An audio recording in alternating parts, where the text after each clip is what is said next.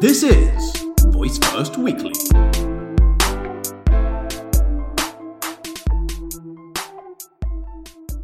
Hello there, good morning, good afternoon, good evening, wherever you are right now. This is Mari from Voice First Weekly. Welcome to another episode. The big news of this morning, and will certainly be of the week, is the rumors of a Facebook AI assistant. Jane Moon-Chun Wong, known for reverse engineering apps and uncovering features, reverse engineered the latest update of the Facebook app on Android and uncovered a feature called Aloha that she showed in a video where you can see a bar that seems to be capturing speech. I will leave you the link to the video in the show notes. If this is news, wait to hear the rest. She also uncovered what appears to be a voice messaging feature in the Instagram app, but the feature seems to be not functional yet. This is not the first time that Facebook is in the news for voice assistant or smart assistant.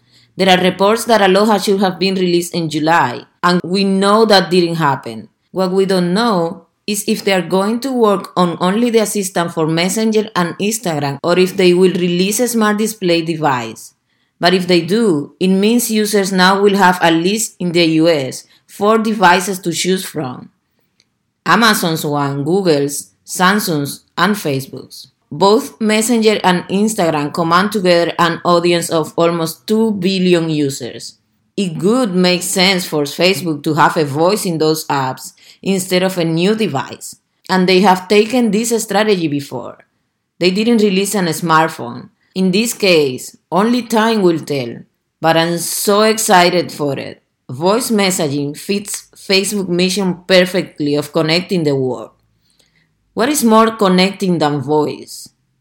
It seems that we're going to have a very interesting fall season with voice news, and we will be here for them. What do you guys think?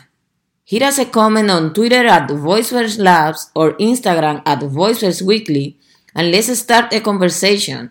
Thank you for listening.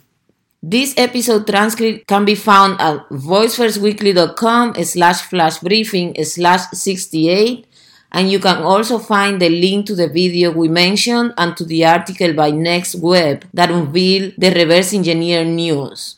You have a great day, and we'll talk tomorrow.